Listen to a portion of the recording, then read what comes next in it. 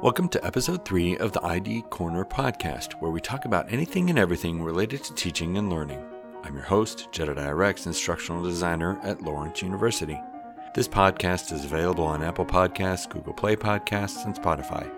You may also subscribe manually through the feed on my blog. Notes, resources, and episode transcripts are also available there. My blog may be found at staff.lawrence.edu/rexj. In this episode, we're going to discuss the topic of note-taking. Note-taking is not only a crucial skill in the learning process, but I would argue a critical life skill. I was able to sit down with Julie Haurykiewicz, an Associate Dean of Academic Success in the Center for Academic Success, or CAS, at Lawrence University.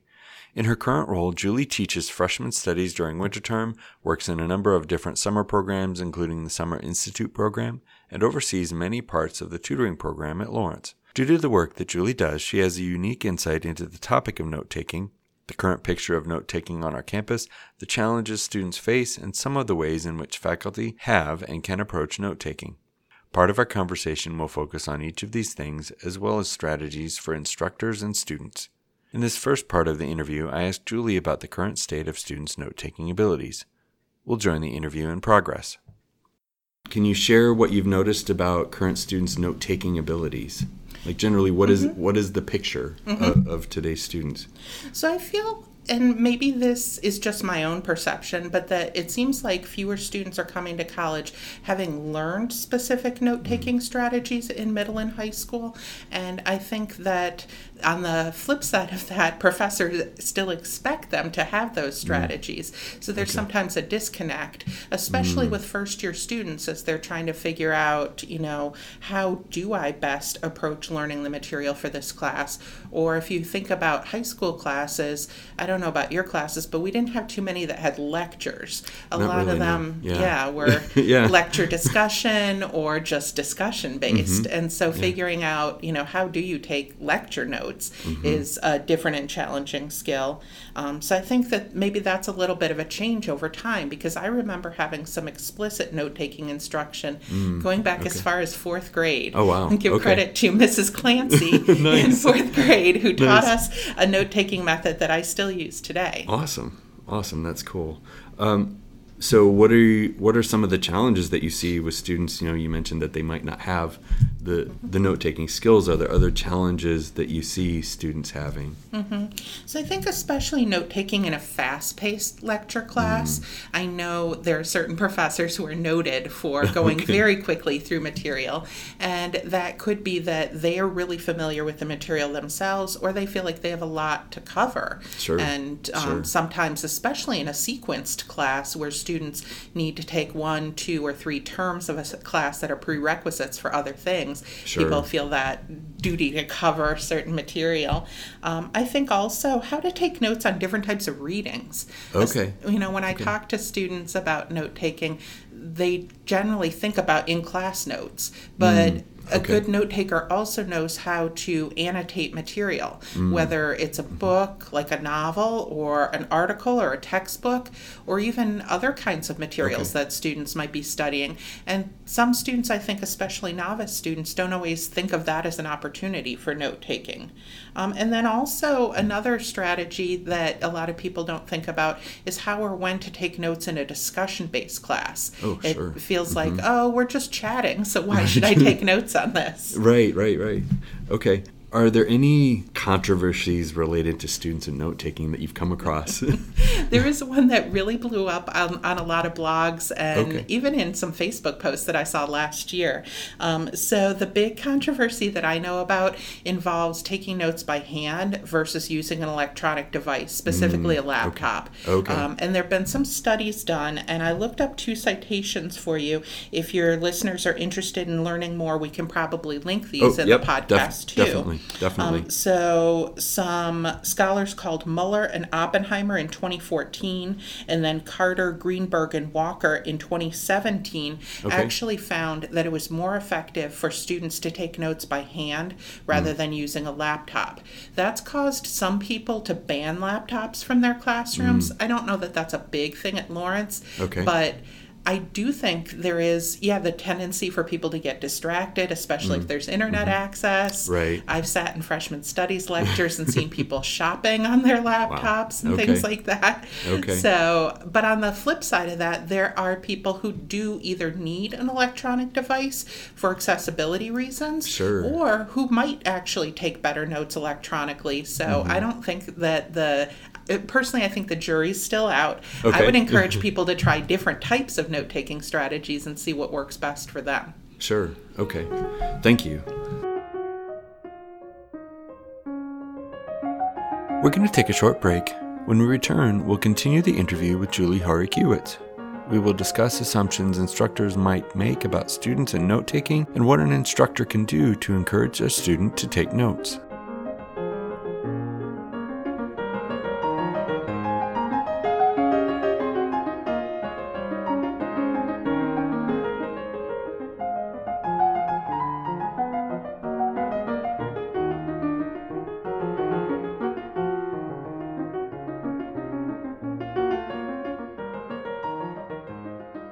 And now, let's return to the interview.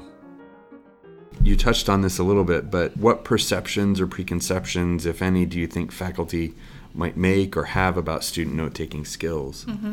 So I think a lot of them believe that students have been taught this skill explicitly in high school or maybe middle school, and that's not necessarily the case. For a number of our students, they probably have been taught some strategies, but I wonder if they've really been taught a breadth of strategies, or the idea that different disciplines or different types of learning might benefit from different types of note-taking. Even if they have a strategy, do they have more than one? And then another strategy or another assumption that I think some faculty make is that students actually take notes while reading. And I've noticed this as an instructor of freshman studies and try to actually talk to my students about this. And I know some of my fellow freshman studies instructors do too. It made me think about, when I was considering this question, that somebody at a conference I was at once said a phrase that has stuck with me, and I often share with students, that highlighting, simply highlighting with a highlighter, is no better than coloring in a coloring book. Unless you do it, I know, unless you do it in addition to some other note-taking strategies. So I think, I see students who paint the whole page yellow or pink or blue, but don't have any other annotations on that page, and then they go back to look at it, and there's no way to know what's the significant material versus insignificant, or why did I highlight this? And so actually I think explicitly teaching reading note-taking is an important thing for us to be aware of too. Okay, so in your work with students, how do you encourage the students to take notes? Yeah. So do you provide question. provide that instruction to them? I need to do a better job, I have to say, in terms of freshman studies teaching, and it's something I'm thinking about. I mentioned the summer program that I work in. This is something I'll definitely be thinking about for this summer and in the future, that I do some of this, but perhaps I could be even more intentional and explicit about it. So one of the questions that I thought about is, why do we take notes? And in reflecting on that, I came up with 4 main reasons. And that can really shape how we take notes once we decide why we're taking notes. So one of the main reasons I think we take notes is to maintain our concentration or focus, whether we're in a lecture or reading. Sometimes our mind drifts to, I have to do laundry, or when is my next meal, and things like that. We also, of course, take notes, especially I think with reading, to make sense of concepts, to sort through, to rephrase things in our own words, recapture the information. We also take notes so we can recall material later, and that might both be true of lecture or meeting notes as well as reading notes, and we can then use those notes as what are called recall cues to test whether we know the information. And then my dad would be very proud of me to have the 4th purpose of note-taking is it can serve as a reference or backup, and I think that's the real life application. Of course, that happens in college too, but I have been quote unquote trained by my father, who's an Sure. attorney, that I should also take notes when I make a service call to a company or sure. organization, and that you want to date the notes and you want to write down the name of the person that you spoke to. And that's probably good note-taking practice for lectures and meetings too, to note who's there, who's saying what, etc. And that those things can even, I hate to get super litigious, but could be used in a court of law. I don't think that's something we think of in the university classroom, but it's a good note-taking practice for all of us to have for quote-unquote real-life situations. Yeah, definitely. Definitely. Thank you for bringing that in. We're going to take another quick break. When we come back, Julie will share strategies an instructor may use to help students take better notes.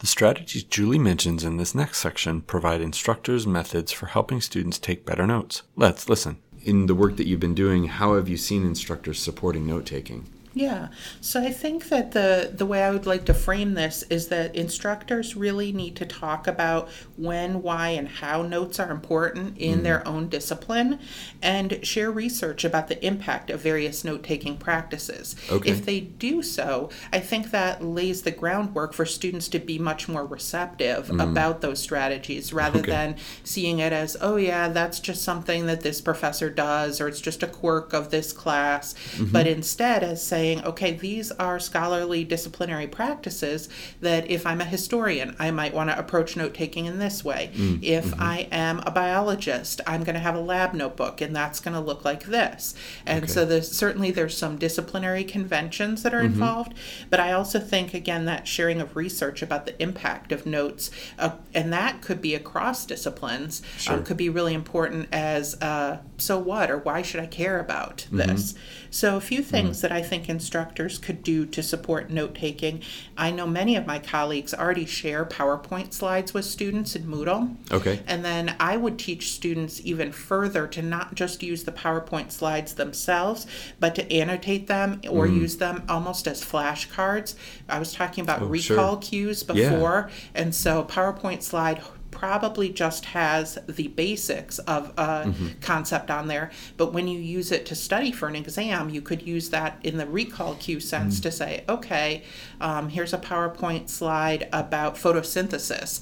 How much can I recall, I being the student or learner, about this process, and not even look at the sub-bullet points and then uncover them and test yourself.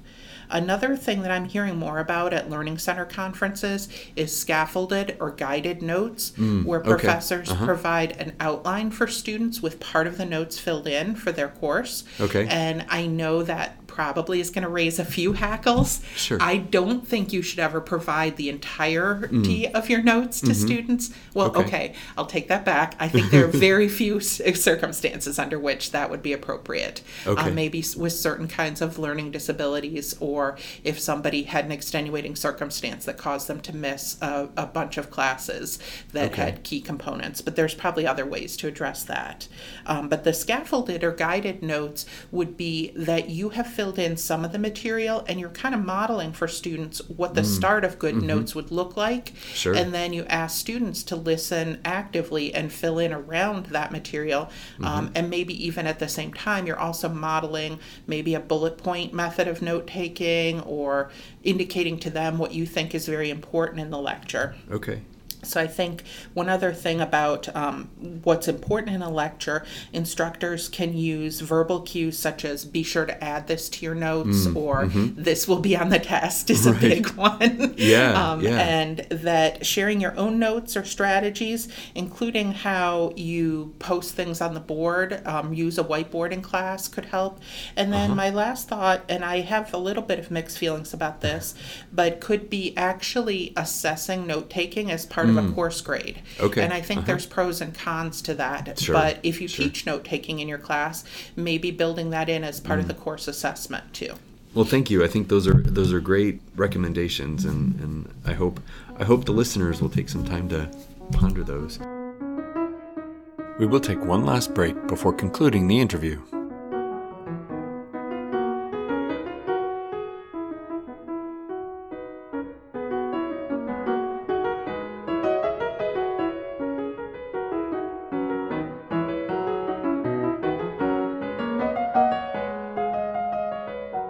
In this last section, Julie shares note-taking strategies for students. She shares specific strategies for organizing and using notes to maximize learning. Let's go ahead and now turn to students. So, can you share different note-taking strategies that a student might use and briefly describe those for us? Sure. So I think the key part here, just as it was with instructors thinking about strategies, is to think about why you're taking notes. Okay. And so having different strategies for different disciplines, and different strategies give different results. So to really do a little bit of metacognition here and say, why are you taking these notes and what do you hope to gain from the notes can help shape what strategy you're going to use. So the most common strategies, I think, include outlines or bullet type notes, whether you're taking them by hand or on a computer. Sometimes there's kind of templates in there to help you shape those outlines if you're using an app or computer program. I think the most common old school method is the Cornell note-taking method. If people don't know what that is, you divide up paper, and you can buy paper already divided this way, where right to left there's about a 1/3 of the paper set off vertically, and then 2/3 on the other side of that vertical line, and then the bottom third or so set off, and you take notes in the big portion over on the right hand side of the page, and then you summarize key points or write study questions in the smaller section over on the left side of the page, and then use the bottom part for a summary. And then the idea you don't do that while you're taking notes, those other two sections. You just take notes, and then later in a study session you make the key point or summary sections, and then in even a further study session you can then use those to test yourself on the material, is the idea. I think people can simply do that with bullet pointed notes simply by covering it with their hand or a sheet of paper too. So there's lots of ways to do that. Strategy I talk a lot about with my colleague Cecile in terms of reading notes is something I call reading with a purpose. And so how to shape your notes and your focus for reading is that you read with a question in mind. And sometimes the reading itself can set that question for you. So if I was reading a textbook and there was a chapter on the Civil War and this subsection was like the 5 main causes of the U.S. Civil War, I would ask myself, what were the 5 main causes of the Civil War? And then read to answer that. And that could shape how I took my notes. There would be 5 bullet points and probably some sub-bullet points under each one. But the reading with a purpose, I think, when you're reading a scholarly article or something like that, could be done through finding the author's thesis and then asking some generic questions, but then kind of specializing them to that article. So who is the author addressing? Who's their audience? What's their main argument? What evidence do they use? Would that audience, and do you as a reader find it convincing? Why or why not? Those kind of things. And then 2 other strategies I wanted to share were note cards. So you could use note cards in various ways, and I bet some people probably have been trained to use them with various sources when writing a research paper. I know that's how I first encountered note cards, was you were supposed to write the full citation at the top of the note card and write all your notes on the note card. But then that was helpful because I could lay them out, and rather than having it on screen, which I guess you could lay them out in a certain way there too if you had a big enough screen. But I had a friend in college who covered her whole floor of her dorm room with note cards that way when she was writing her senior thesis. And I remember we were forbidden to walk into her room until the note cards were picked up from the floor. Nice. Note cards can also, of course, be used for flashcards.